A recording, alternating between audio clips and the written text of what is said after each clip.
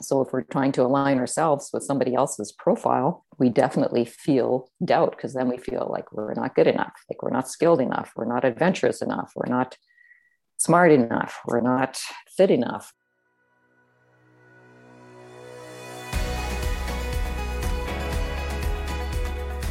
Welcome to the Rustic Affair podcast, a show that helps you to inspire listeners to become the best version of themselves by bringing you engaging guest speakers who share their powerful stories of transformation and change.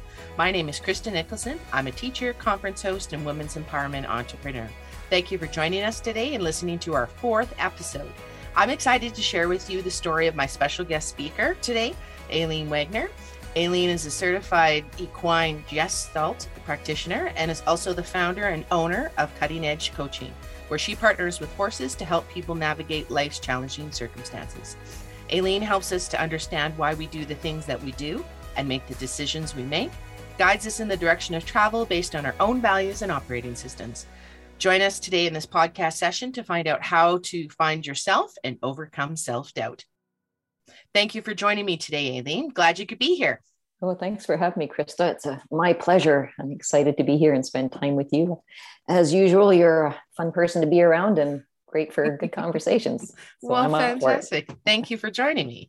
We have talked a little bit about finding yourself as our topic of conversation for today.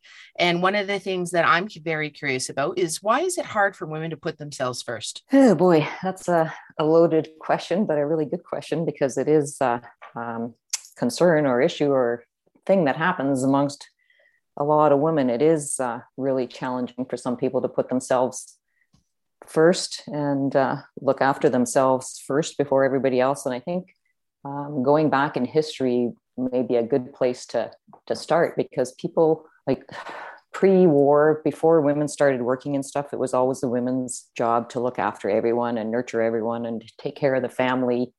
And that was their job, and that was the expectation for women, and they were the number one caregiver and nurturer for the rest of the family. Once women entered the workforce after the wars in 1900s, 1950s, I think, was when a lot of women went to work. They went to work and took on a job, as well as continued to be the main caregiver and nurturer and everything for the rest of the family.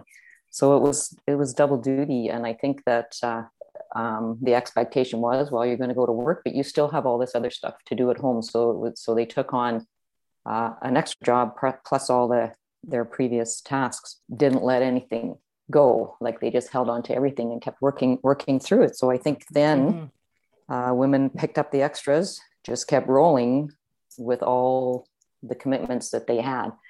Nowadays, when we find ourselves in those situations, we've got to work.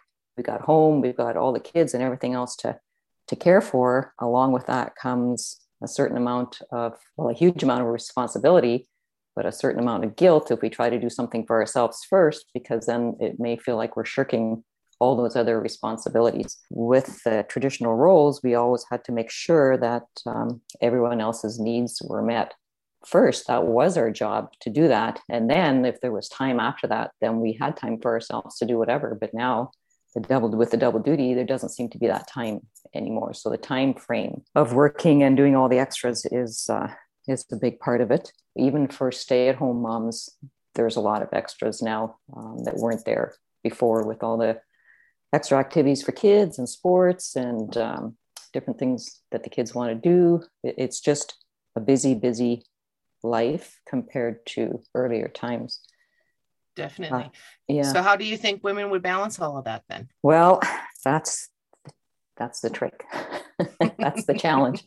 And I don't know if anybody has ever really figured out the balance, but it is something that we have to purposefully do. It doesn't just happen. Sometimes when we want to do things for ourselves, we neglect to look after ourselves, also because of fear of appearing selfish or self-centered, or putting ourselves first over somebody else when it's our duty to look after the others. So I think keeping balance is a whole other challenge or a topic. But it most certainly is. But in order to keep that balance, we have to recognize where we are. So initially, if we're wanting to get balance in our life, we have to actually figure out, where are we right now? What are we What are we doing? What's working for us? What's not working for us? We have to understand ourselves, what's a fit for us and what's right for us, because balance for one person is not the same as balance for another person. Everybody's an individual, and some people are able to do different things or do things differently than others, depending on a lot of things. So it's based on it could be your health, it could be your temperament, your value system. All those things have an effect on how you're going to be able to fit balance or work with balance in your lives. When we check in with ourselves and become aware of who we are and what it is that supports us, it gives us a base to work from and where to go to find that balance in our life. If we know what works for us and what makes us a little on edge or causes anxiety or doesn't feel good for us, then we can find a way to make a shift, notice what we need to change to be able to move forward. Yeah, so that's why checking in with yourself is so important. Mm-hmm. That's right. It's checking in with ourselves is super important, because if we don't recognize our own strengths and our own limitations, we may try to set up balance according to somebody else's program, which is not really going to be that effective, because they have their strengths and they have their limitations, right? Which might not be the same as ours. So if we don't do things personally on a personal level, the outcome is not going to be as favorable. So it's personal work. We have to do that. It is work. We have to do that personal work and do some digging and find out what it is that is going to be in our best interests. Yeah. Well, what would a person go about checking in with themselves? Okay, so there's lots of things a person can do. So a lot of it is just sitting with themselves and noticing different things, recognizing patterns that you've had for a long time that cause you to do things in a certain way, and they could be destructive patterns or they could be supportive patterns. But just recognizing those patterns, because you're going to be able to use supportive patterns to help you along the way, but you want to do something about destructive patterns because they're not going to support you. So you just recognizing any patterns, and it may take it might take a little bit of journaling or something like that to look at that, or it may just take somebody like a coach or somebody to work with you and help you figure those things out. So someone who's able to ask the right questions and help you to get to a place where you actually recognize these things, because a lot of times it would be hard to recognize, especially if they're a pattern. They're just that's just how it is, right? That's right. And that's is part of the work that I do, because people are not aware of those things within themselves until they get that time and the space to sit there and open up to being aware of those things. And if you're in a state of upheaval or anxiety or always on the go and don't have time to relax, and you're always go, that is not a space where you can sit down and come up with anything or be aware. A place where you need to be to let the flow of those things come out, and you recognize what's been going on in your life or what you've been doing. You need to be calm.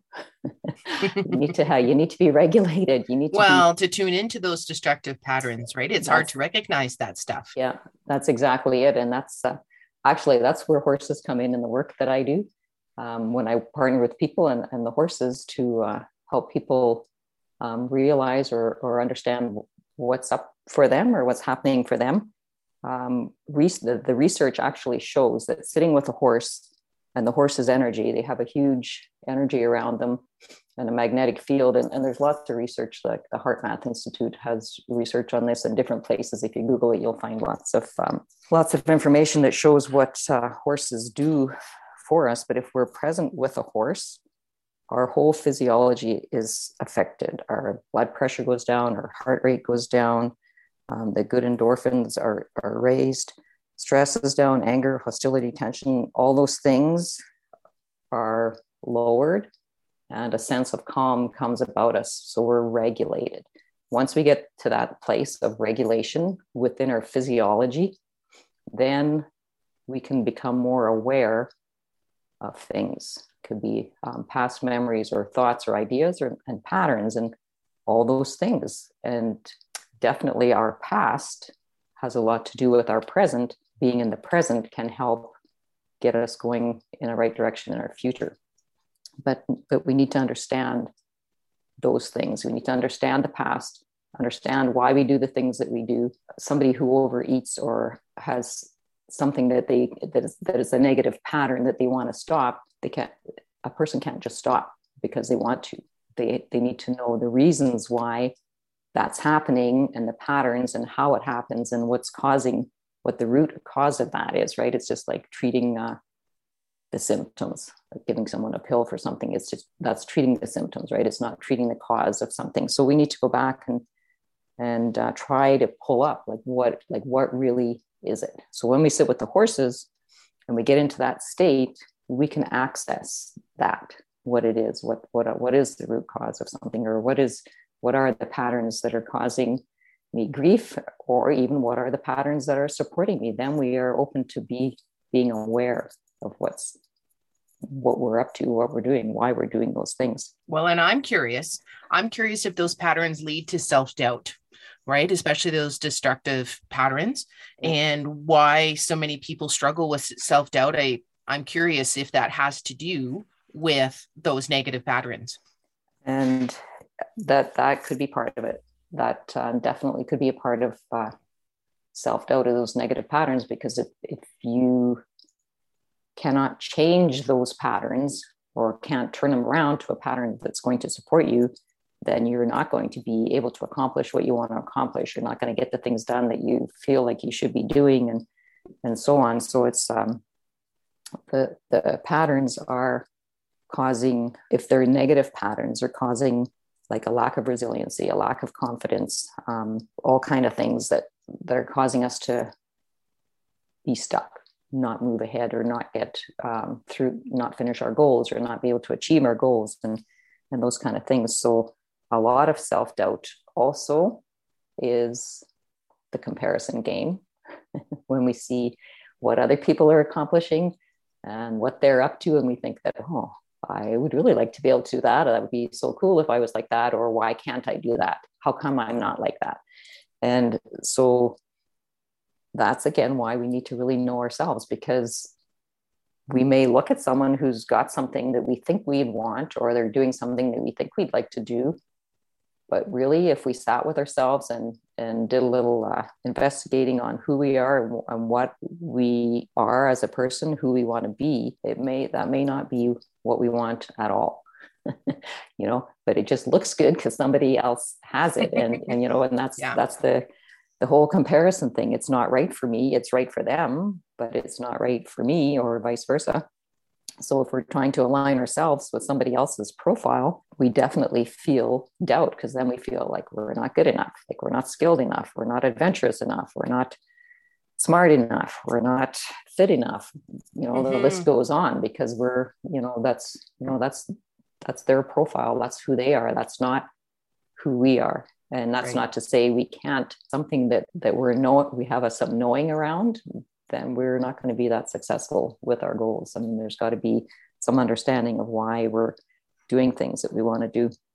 I talked about resiliency, like lack of resiliency is another factor why we have self-doubt. If we have, everybody has things that happen in life, and hard times that come upon us, and incidents or situations or whatever. And if we just kind of shut down and ignore those things, or wait until they pass and think, oh, okay, that's going to pass and I'll feel better in 2 weeks or tomorrow or after the weekend or whatever. If we don't work through those things, they're still there. We may feel better in the short term and think that's okay down the road somewhere. That may be a trigger for something else that comes up with something else. For sure. And I think that kind of has the snowball effect. Definitely. Yeah. A snowball effect. Where you just keep adding all of that, adds up to this, thought or belief that we have about ourselves. And it just confirms that in some way. And then like you said, you mentioned about triggering and how to become triggered later. It might be a small thing, but it becomes a big thing because of what's been accumulating. So that's right. Exactly. Yeah. That's the old shaking the pop bottle. You've heard that, I'm sure, when you pop bottle gets shook for one event that happens, and the next time something, pop bottle shakes again, and by the time everything's piled up and somebody opens the lid of the pop bottle, well, poosh, everything explodes out of there, and then you got a big mess that really needs to be cleaned up. But if you can start the cleanup before it even happens, it's a little bit easier and not so hard on a person. I mean, that's called unfinished business. That's what we deal with in Gestalt. In the Gestalt therapy process, a trigger opens up unhealed wounds and unfinished business, right? And that's where Gestalt practices come into effect when I work with one-on-one with clients and horses, and it's getting to that unfinished business. Now, I should maybe mention a little bit about what Gestalt is for some of the listeners. If you haven't heard of Gestalt therapy, it's an old German psychotherapy, and it's actually it's not talk therapy, it's somatics or body therapy. So we work things through the body, and that's why we partner with horses, because the horses help support us by sharing their good energy with us and helping us get to the places where we can access what it is that's really going on, because the Gestalt is the background foreground. So whatever's up for you today, or whatever's happening in your life right now that you think is causing a lot of grief, or it's causing you a lot of discomfort or anxiety, or whatever it's causing, is typically tied to something back in your background. But we're not aware of that. We just think, well, this is what's up for me today. This is what's happening today. And this is how I feel today. I'm just not doing well. But if we sit and get to the bottom of things and go back, there may be something back there, that an old wound or an old trauma or an old something that has happened that wasn't dealt with. It was just kind of stuff like, well, that's not really that important. We'll just like forget about it for now. But really, and that's what you talk about in the piled up. It comes, something else happens, something else. And then what's up today is just the tip of the iceberg of something that happened way back. So then we need to release whatever that was. Quite probably for most people, it is a childhood event or a childhood instance or a trauma or something that's happened in, it could be like the loss of a parent or a divorce or anything like that. And it's some things that we think that, well, yeah, that's life. Stuff happens and let's just carry on. And it's kind of dealt with that way. So then we work through that. The horses are pretty good support because there's no judgment with the horses. They're there with us as long as we're being honest, and we are congruent and not incongruent. So if your mind and your head are in the same space and your heart is there with them in the same space, that means you're congruent. So the horses they'll stick with us, and they'll support us and help us get through the hard questions and those kind of things. And it's a little tricky to explain when you can't see. Yeah, but it is powerful. And I've seen it for myself. I know that I've participated in sessions before. And at first I had thought, well, I'm not so sure about this. And there was a couple of questions that I was asked and the horse wouldn't move. Mm-hmm. And based on the answers that I had given it, and it's like, well, let's think about this again, and had some more questions and gave some more answers. The horse still wouldn't move. And then when it really came down to the answer that kind of came really loud and clear, and we were talking about that congruency, just very much in alignment, then the horse moved. And I was like, wow, like this is amazing. Mm-hmm. Yeah. And it's one of those things that you have to be there almost. It's hard to describe. It is. And they can tell when we're not there present, like they're the masters of being present. And that's how they live. They live in the moment. They don't worry about what's going to happen tomorrow. They don't worry about what happened yesterday. They're here right now. And that's where their energy sits. And that's where, when they're with the person, that's where they want the person to be as well, because that's where there's a trusting relationship. Then if somebody's, mm-hmm. well, if you know someone, or you've dealt with someone who's telling you one thing and they're meaning something else, we don't trust that person, right? If you know what they're saying and what they're actually meaning are two different things, there's a lack of trust there. And that's how it is with the horses too. If they feel that you're not doing or being who you're saying you are, or who you're presenting, they don't trust you, and they don't want to be with you. The horses want to feel safe and they want to feel comfortable. And if they're not feeling that way, then they'll just check out. They don't want anything to do with that. That's how they No, live it in is their, really neat. yeah. So then I'm thinking, when you're talking about self-doubt and the different things that cause the self-doubt, how do you think a person then can overcome that? Yeah, that's the work. It's a process. It's not a one-time deal. I think it's something that it's a continual work to keep yourself in that space, because as we move through life, I mean, we may have self-doubt around school when we're in school about how our intelligence or how smart we are or how we're able to get through class, and we worry about our test scores and all those kind of things. So we doubt ourselves that way. But then you're out of school, and then you're in the workforce, and then you might doubt your skills at work, or you might doubt your people skills and those kind of things. So it's continual. Like, there's always going to be a place or a space where you're going to end up where you may have self-doubt. So that's something we need to work with as we keep going. When we look back at babies, little ones that are trying to walk, they fall down, they get up again, they keep walking. They walk, they fall. I mean, how many times do they fall before they're actually walking? But it doesn't deter them from trying to walk, unless they have a wreck, like they fall down the stairs or they're hurt really badly or something like that. Then that might cause a delay. It's a continual. For the most part, yes. Yeah. You just have to keep, you're going to fall, but you got to get up and keep going again. So overcoming self-doubt, one thing you can do is let go of the things that are holding you back. Like, you have to let go of some things. You can't carry everything with you as you move through life. There are things that are a burden, and that's things from the past. So if something from the past, you carry it with you as you're trying to move forward, it's just dragging you back. It's not doing you any good, and it could be causing you to doubt yourself. So that those things need to be let go of. Setting goals is another way to get rid of your doubt, because if you set goals properly, goals that are right for you, and that goes back to understanding yourself, so you know how to set your own goals. And if you set them properly with your timeline, and you know your why for the goals that you're setting, that'll help with overcoming self-doubt. And you have a timeline to work through things. And how do you know when you've reached your goal? If you really go back and set your goals with an in-depth process and strategies, you're going to overcome some self-doubt if you do them that way. Overcoming self-doubt, if you're understanding your temperament, that's another thing. We have everybody comes into the world and has a temperament, and your temperament is whether you're an introvert or an extrovert, right? And some people have misinformation on this. They think an extrovert is somebody who's loud and they talk a lot and they're, the life of the party and all those kind of things, which may be true, but that's not necessarily what an extrovert is.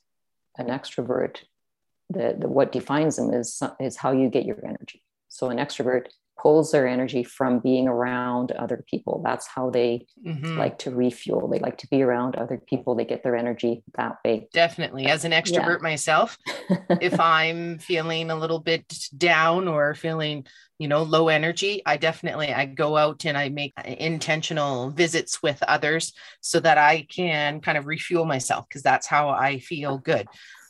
To be by myself after a while, no, that's not me. I'm definitely an extrovert. Yeah. And so isn't that, knowing that about yourself, doesn't that help you and guide you in your day-to-day when you're feeling down? That, okay, I need to get around some people, right? So this definitely. And even if I can't necessarily, and COVID was definitely hard for me. I had a very close group that we cohorted together. So we were able to see our family cohort. So I saw a lot of my family, which was fantastic, because I don't always get a chance to do that pre-COVID. But the other thing too that I found is that I'd pick up the phone a lot more and call people versus text. To be honest, that really changed for me. Yeah, I know it's been a challenging year, 18 months or however long it's been. But understanding that supported you through that time, right? So that's where the self-understanding comes in, or self-awareness part plays a big role. And also the introverts. So introverts' energy is the opposite. They fuel up by being alone and having their own space. And by being alone doesn't mean just sitting at home by themselves. They may be walking the dog or doing an art project or something like that, but it's a more solitary type of activity, or solitary time reading a book or something like that. And I mean, introverts can have a career like we would assume an extrovert would have, such as public speaking. So if there's an introvert who's out public speaking, they may command the stage and have a great performance or speech or whatever it is they're doing. But when they're done on the stage and they get off, if they understand themselves, they're not going to be mingling with the crowd or the audience or something. They're going to go back to their room, or wherever, their car, their vehicle, and recharge before they then go back in amongst the people. They need that time to let go of all the energy that has been out there. It's like almost like static that comes towards them. Then they can go get rid of that, recharge themselves, feel good, fuel up, and then go back and be with people again. Whereas someone who's an extrovert, if that's their career, they may just walk right off the stage, right into the middle of the audience and to the crowd and say hello. Yeah, exactly. So, and they're quite comfortable with that and they feel good with that and stuff. So understanding those things about ourselves can support us in our career. Maybe we're in the wrong career and didn't even know why. Some people that worked in customer service or something like that, and have you ever gone to return something and the person that's working there really doesn't want anything to do with with you or anybody else that's in the lineup, the service that needs to be provided in order to get the job done? Yes, right. I think we've all had those experiences. I know. And is that quite possibly somebody who's an introvert sitting at a desk that's dealing with people all day long? That's not what their person is meant to be doing, because they're an introvert. So maybe they'd be better being the tech person in the back room who's working on the computer, fixing stuff on the computer or doing computer maintenance or emails and all those kind of things, where they're not upfront and personal with people physically. And it's it's a challenge to be in a space like that when your temperament is not suited for it. But understanding your temperament, though, will help you support yourself in that space if you find out that's where you are. So, and there's 3 other areas of temperament. I'm not going to get into all of them here. It's a whole other thing.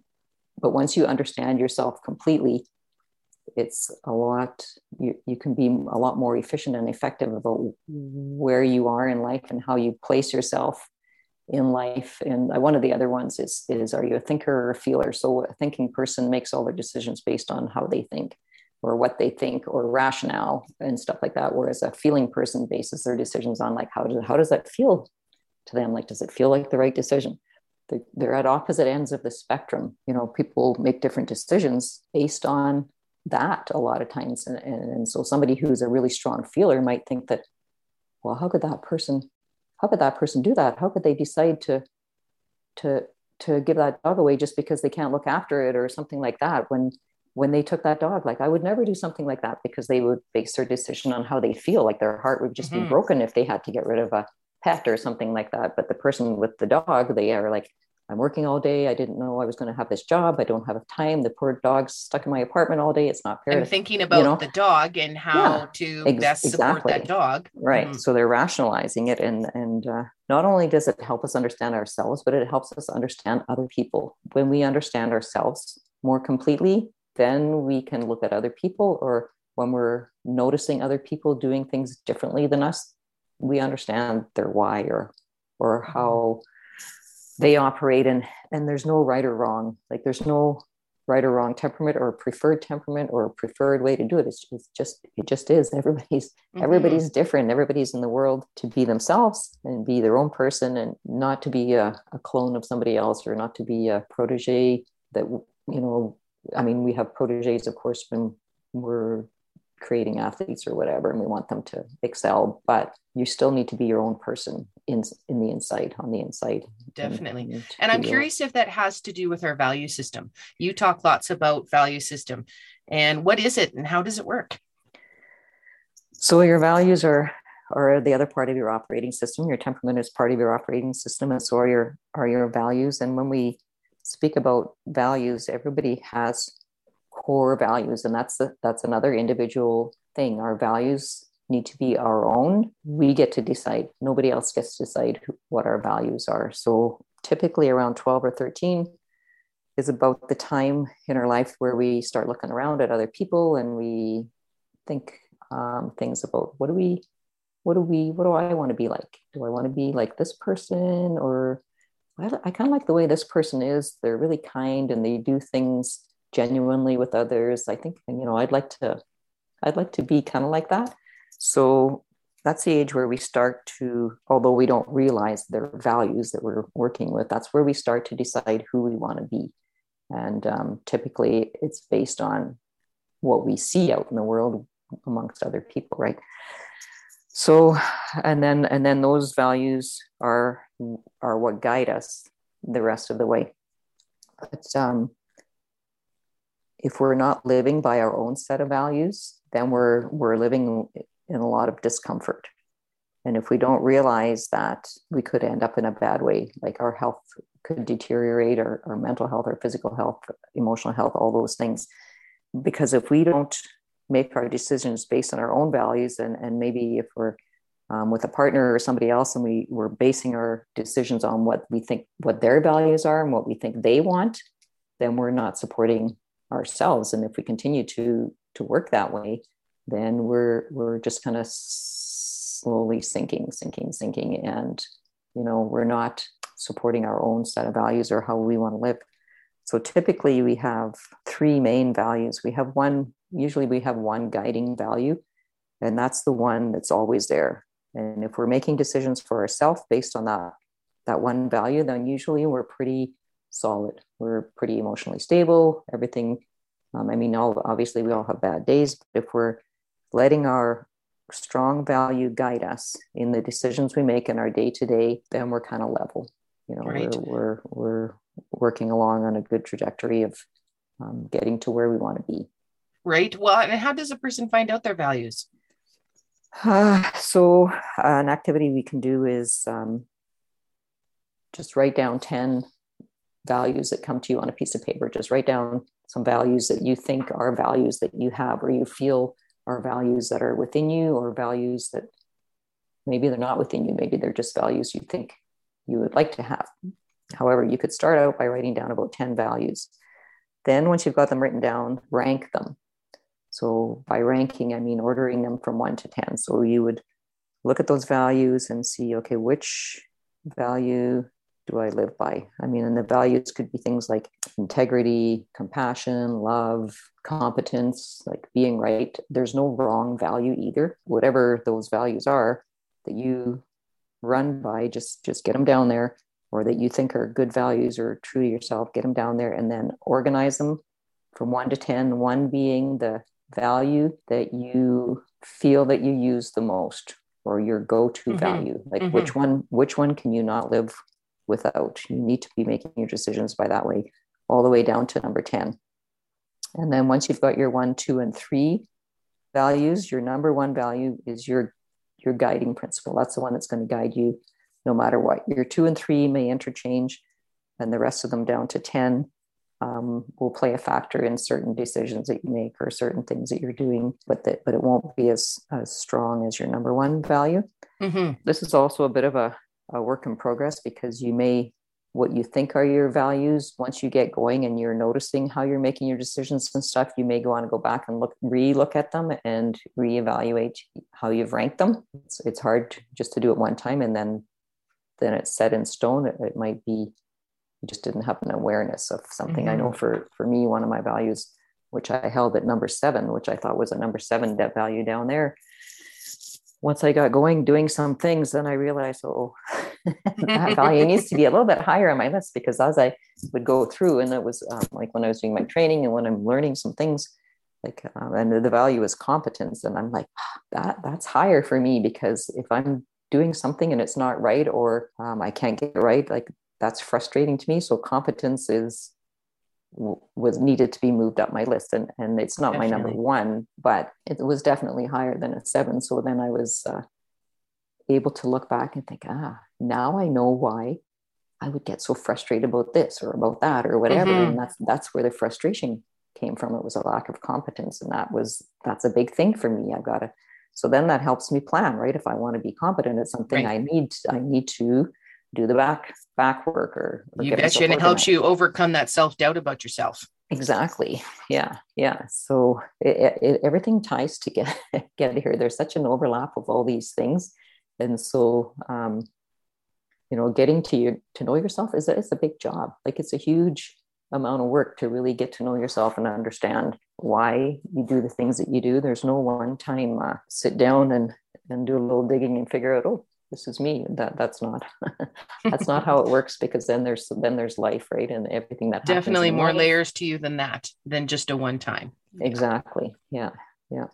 If you could give anyone 3 pieces of advice to overcome any challenge and find their value system and those kind of things in their life, what would it be? Then I think the number one thing I would say, don't compare. Like just don't look at everybody else and compare yourself to what they're doing or where they are, because everybody comes with their own backstory. Everybody comes with their own set of skills. Everybody comes with their own being. And so trying to compare yourself or look to somebody else and want to be that or do that or something is not going to be very supportive. So don't compare would be the number one. Don't compare.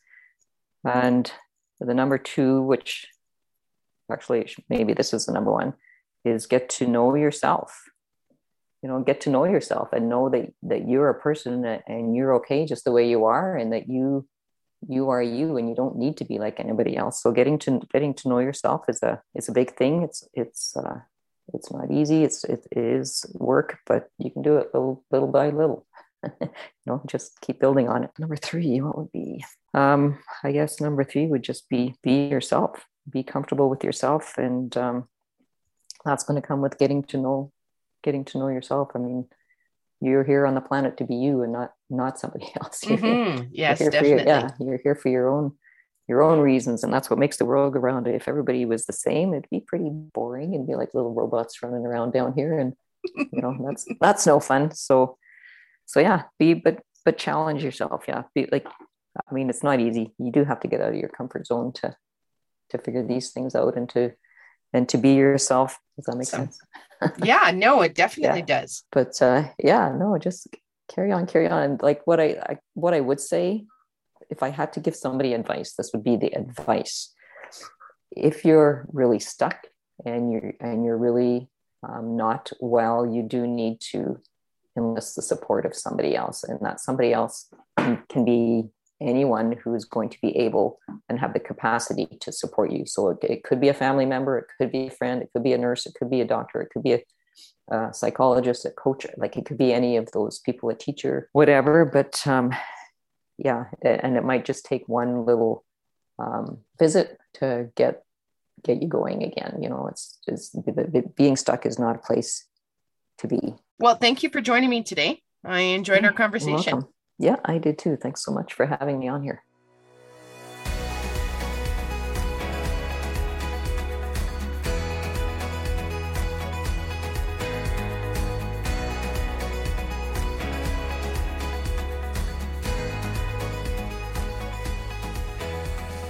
Thank you for spending some time with me today.